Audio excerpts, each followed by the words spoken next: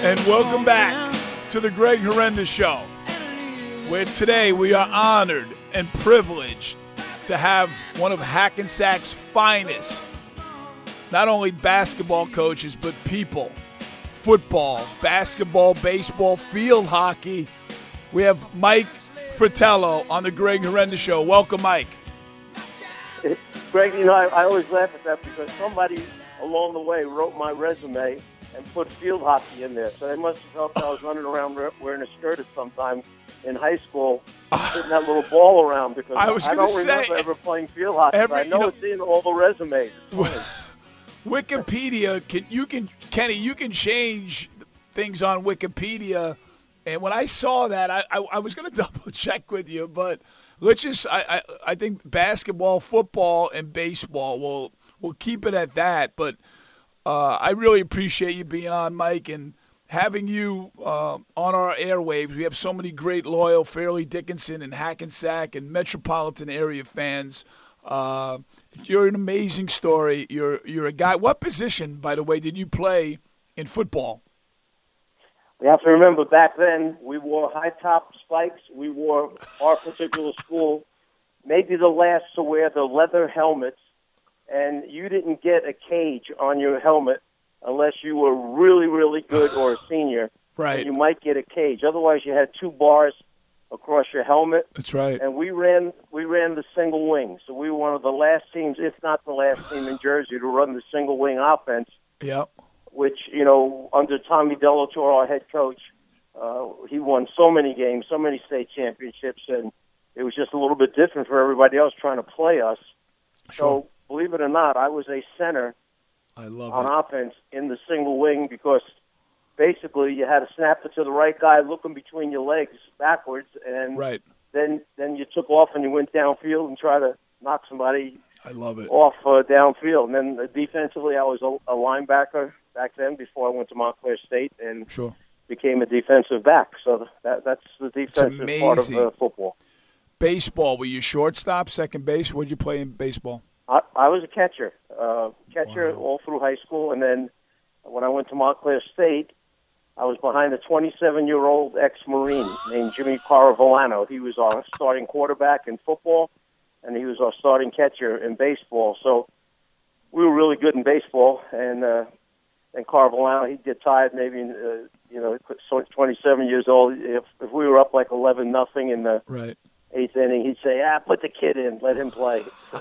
Give me a chance to catch the last inning and a half or 2 innings. And did you play the point in basketball? Or were you like I did. You did? You were point guard? I was just get it up, find the open guys who like making shots, and then defend at the other end. That was my job. Mike, you're connected to so many influential people in the game of basketball and in football and in baseball. You're a well-rounded young man, but tell me about the genesis of five-star basketball and the coach that was up the street that you locked horns with and eventually became one of your mentors. Well, the guy I owe so much to is Hubie Brown. Hubie Brown was coaching at Fairlawn High School when I was at Hackensack High School. We were in the NNJL, the league that we played in back then. Sure. With Teaneck and Dwight Morrow, Englewood, and Paramus. So, we had a great league. Hubie was the assistant football coach, head basketball, head baseball. So I played against him in all three. And the one summer he says to me, Mike, I think it would be great for you if you worked at this five-star basketball camp. Yep. Would you like to do it? And I said, Hube, I'd love to. So he calls Garfinkel, Mr. Howard Garfinkel, and says, I got a guy for you. Garf said, great, we'll take him. Hubie calls me back and says, you're all set. And I said, I forgot to ask you, what are the dates? Right. And he said, well, he gives me the dates, and I said, I said, I'm getting married then. I said, I'm not sure that. I love it. She's going to agree with the fact that we should change the dates or call this thing off there. So I can't do it. So anyhow, I didn't know if I'd ever get invited back again. But that summer I had a pass on it. And the following summer, Mr. Garfinkel called back again, said, would you like to do it? And that was the beginning of so many years of working five-star camp. Mike, what was the first year you worked five-star then? That was in the 70s? I mean, it had to be the year after you were married. 72, 3, right in there. So Wow. 2, 3, 4, and started out as, one of the coaches working a station, and eventually was fortunate enough to follow. The original was Bobby Knight, being the head coach of 5 Star. Then Hubie Brown was head coach of 5 Star, and then at one point I was head coach of 5 Star, and it just was a great experience. And it just seemed 5 Star kept growing. It started out with 1 week, then it was 2 weeks, then next thing you know, it's at 3 weeks, then it's going into different states in Pittsburgh and West Virginia, and it was the beginning of a huge operation for youngsters growing up with basketball. No AAU basketball back then, exactly. So it was trying to get to the best basketball camp and compete against the best players. So you're basically working camp, and Garf is running it. Hubie is a coach. You're a coach.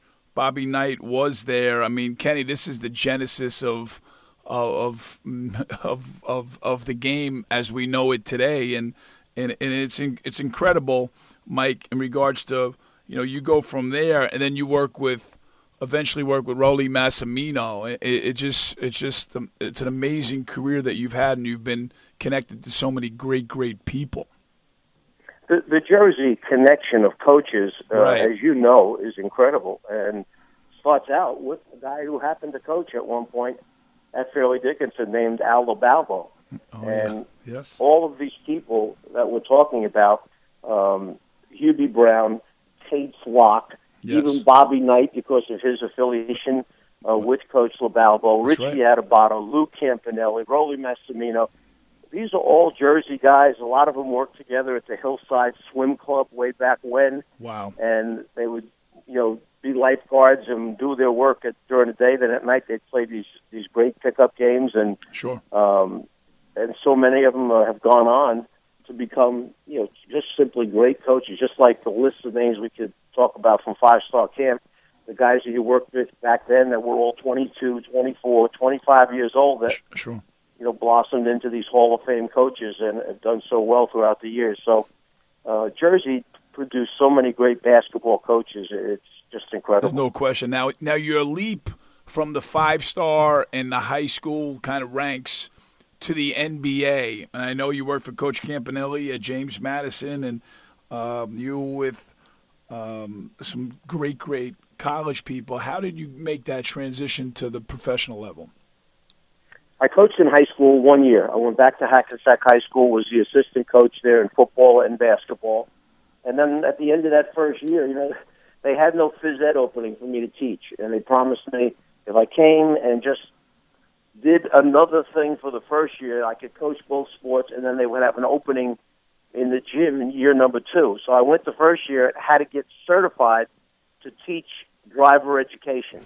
So here I am coming out of college at 22 years old, and I'm a full-time driver education teacher. I love it. You're making a ton of money. 4 in the classroom, 4 behind the wheel, rather, 2 in the classroom every day, and then coach football as an assistant, coach basketball as an assistant. So at the end of the first year, I was a little,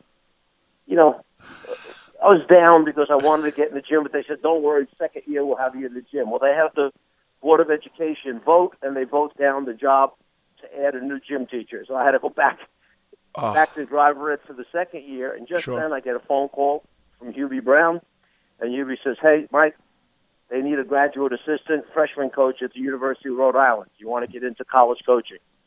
I love it. I take off. I go to Mr. Delator first. I had to get my coach's blessing from high school, and he said, yeah, go ahead and go do it. So went to Rhode Island under Tom Carmody for 2 years as an assistant, then went with Lou Campanelli to Madison College, which is now James Madison University, for 3 years. Then went to Villanova with Rolly for 3 years.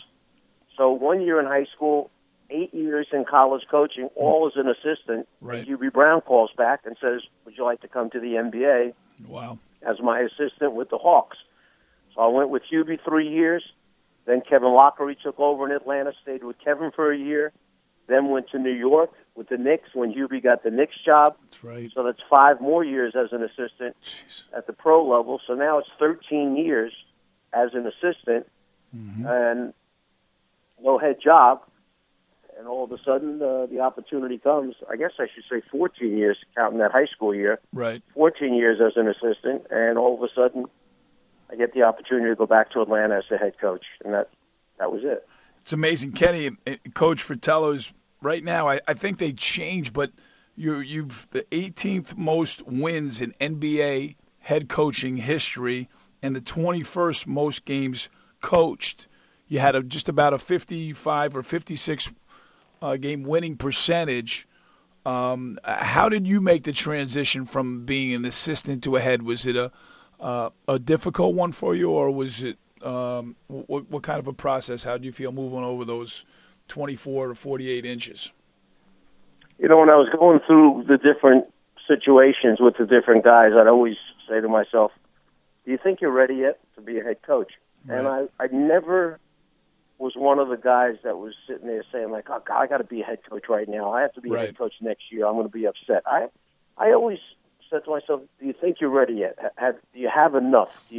Have you seen enough? Have you learned enough? Have you been through enough? And I always kind of felt in my head, it'll happen when it's supposed to happen. So sure. With the guys I was under, all great basketball coaches. My high school coach was a terrific basketball coach. And now all of a sudden when the time comes, I can tell you this just personally. Yes. When you get the job, all of a sudden you get nervous and say, am I ready for this? Right. Am I ready to go step in and run an NBA franchise? But I've been in the NBA 5 years, had been under Hubie for 4 of them and Kevin Loughery for the other one. So when the chance comes, you don't turn those things down. You go after them, and unless you're a very special talent that everybody wants you in the world, you can pick and choose. But other than that, when you get that offer, you get that opportunity, you go in there, you roll up your sleeves, and you say, let's make the most of this, because this may be your only shot at doing it. and the thing is you were prepared, because I think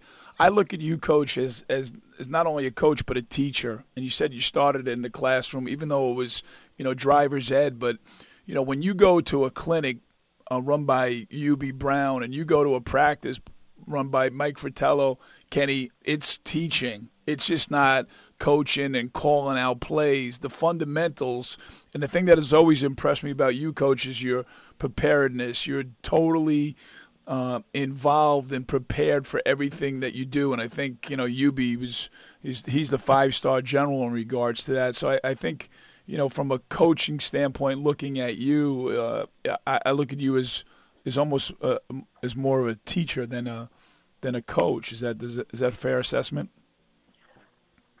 I think it's part of, who you grew up under and how they did it. And with Hubie, I was blessed. And the same thing with Rolly at Villanova. They were head coaches that were not afraid to give their assistant coaches responsibilities and put them under fire by making them do it on the floor with the guys, as opposed to a number of head coaches. The assistants stand around the outside of the court. That's right. And they listen and they watch, but the head guy wants to do everything. He wants to do it all. He's going to do it all. That was not the nature. They gave me and other assistants of theirs the chance to get in there, try to gain the respect of the players, put them under the pressure of, hey, here's 12 corporations in front of you right now in the NBA, and you've got to get these 12 guys to believe and do what you want them to do, and that's part of the growing process. So when you do eventually get your opportunity, you tend to do a lot of the things that you saw and liked and learned under the people you work for, and then you try to get a little creative in some areas that maybe you have going through your mind, you've always wanted to do or you believe in, and you make your decisions along the way. And players know whether you know what you're doing. They know whether you're giving them the right stuff.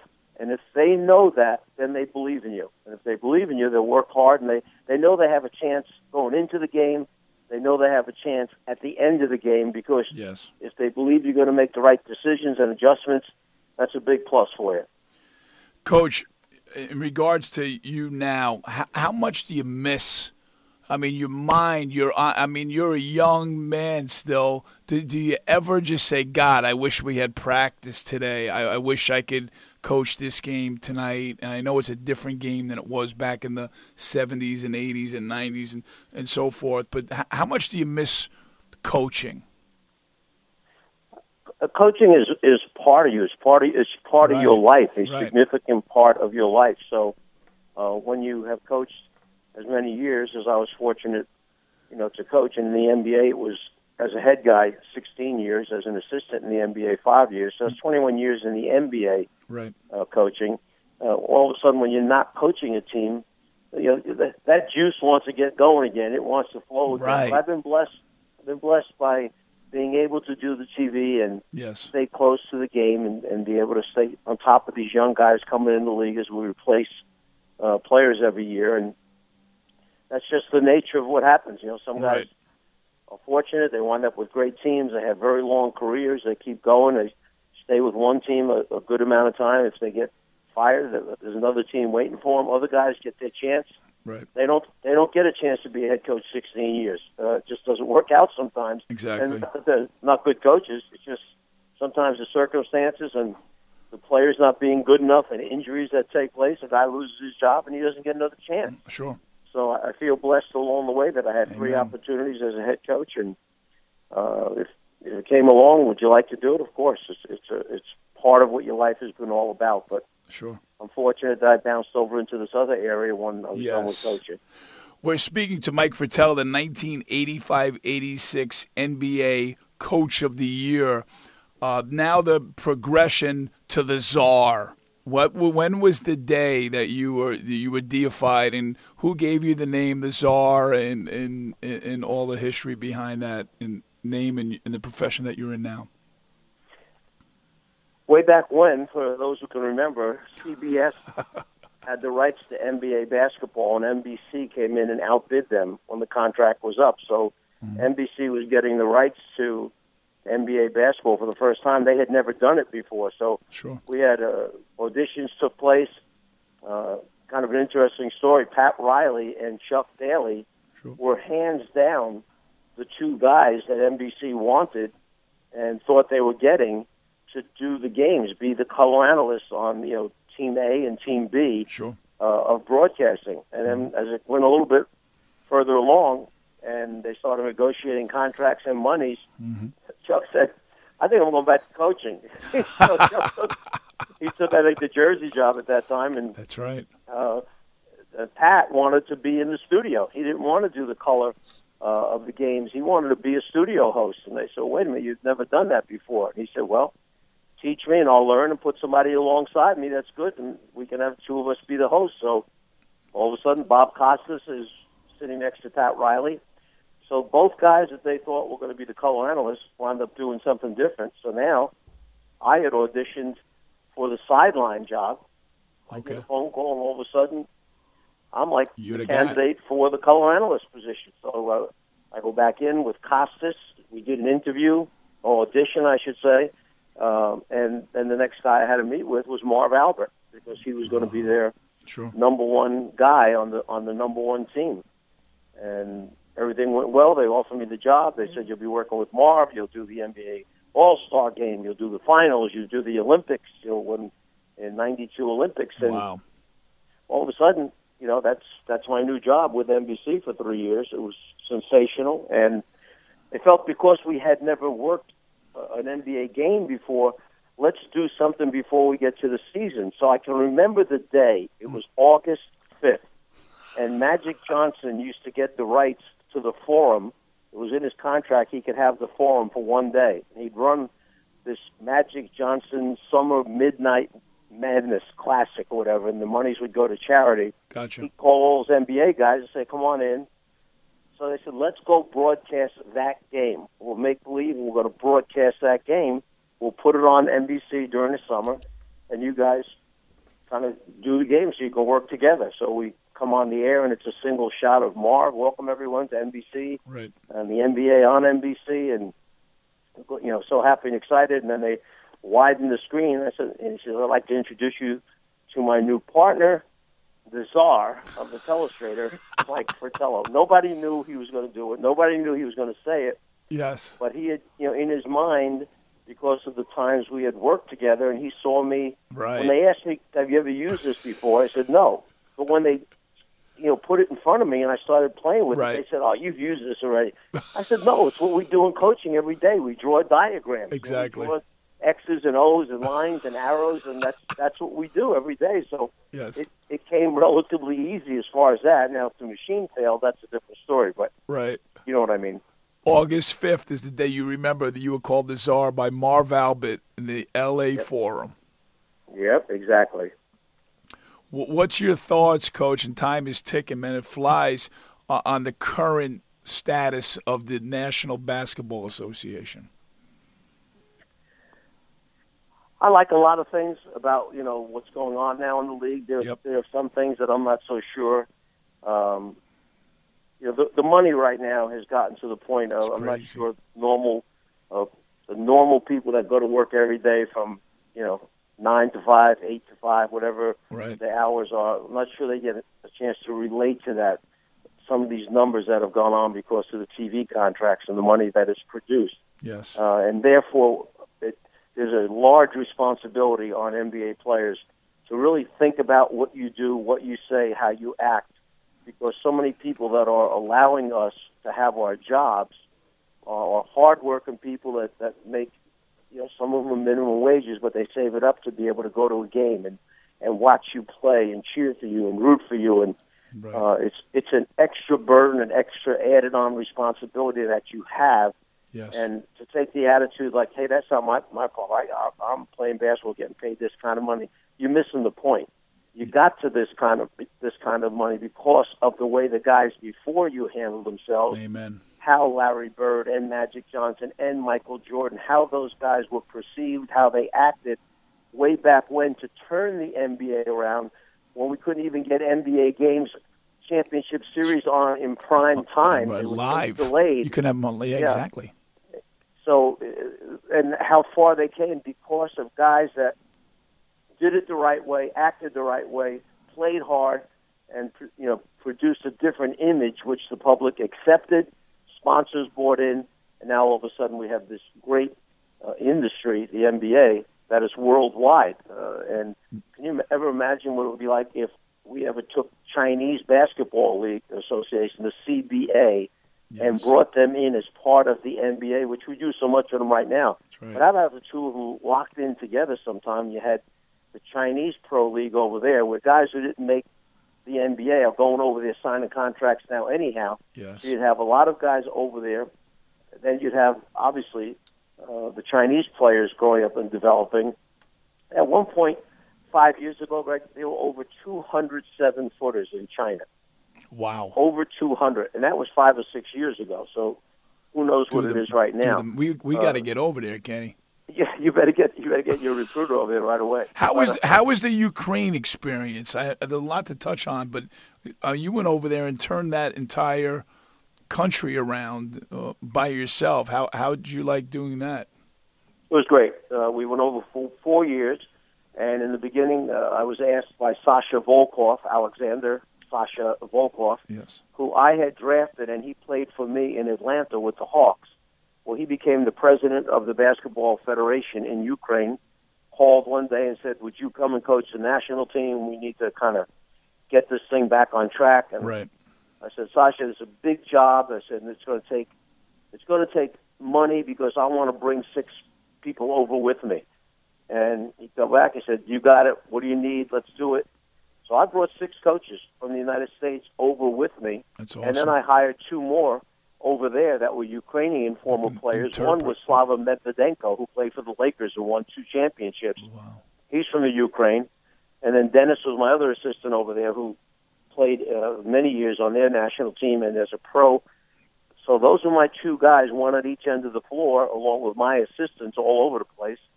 And one of the greatest experiences of taking these guys who were hungry, and we got rid of the old-timers that kind of really didn't want to be there, but playing for the national team probably got them a few extra bucks here or there. Sure. So we kind of cleaned it out after year number 1 and brought all young guys. We had all 21, 20, 19-year-olds And I said, this is going to be the foundation that we build with. And 3 years later, we were in the first World time Cup. ever the country qualified for the World Championships and Yes. played the United States in our group in the World Championships. From Hackensack to the Ukraine, and now you're in Cleveland. Do you have any ducats for the series? And what's your prognosis? What do you think? I know you're a huge Yankee fan. Well, you know I cannot tell a lie. So, therefore, I have to admit that we did start this show, and I asked you for a timeout. Very true. It wasn't a 20-second timeout. Very or 30. true. I said I need a full timeout. Full timeout, Kenny. Kenny. 2 in a row to take the call and get the Yankee tickets. I love for it. the game tonight and tomorrow. We got it done. I love it. We're airing on Saturday at noon, so we'll be into the series a bit. But do you think we can? I know you're a Clevelander now. Do you think the Yankees can upend the Indians? This is going to be a great series because both teams now are knocking the cover off the ball as far as how they're playing offensively. I mean, Yes. They're both scoring a ton of runs. They're getting long balls when they need it. They're getting timely hits when they need it. Yep. And last year, let's face it, Francona for Cleveland did a masterful job of using his pitchers. I mean, it was nothing for him Yes. to use 5, 6 pitchers, 7 pitchers in a game. Right. And Joe Girardi recently has been shuffling pitchers He in and needed out. to. So That's right. we'll see. We'll see who starters can last give them 4 or 5 good innings if they can. Then the middle guys have to come on and hold the fort down. Meanwhile, you've got some big bats coming up. So I think it's going to be a great series. Hey, Mike, you can do baseball, basketball, football, and I bet you we can throw field hockey in too. Why don't you do it all, man? Bocce's the other one. And bocce. It's going to be the bocce court, okay? That's it. Hey, the next time you're back in Hackensack, I need to have you at one of our practices, man. We go hard. We got humble kids. You really like what we're doing. We went to the NCAA tournament 2 years ago. We're trying to go back. I'll try to get Aaron Taylor over from Hackensack High School, and we'll have a big homecoming for Mike Fratello, the Czar. How's that sound? That would be sensational. I'd love to be there. I want to watch one of your practices. I heard they're great. Aaron Taylor's done a terrific job at Hackensack High School. Very proud of him. Very proud of what the team has done. And I'll wait for that invitation. I'll wait for a day to get up there, and I'll be over for sure. Mike, thanks so much, and good luck with a great NBA season, and we'll stay in touch. Thanks for coming on the Greg Horrenda Show. Thank you, Coach. Good luck. And we'll be back with more after this. Hi, this is Kerry Kittles, former New Jersey Net.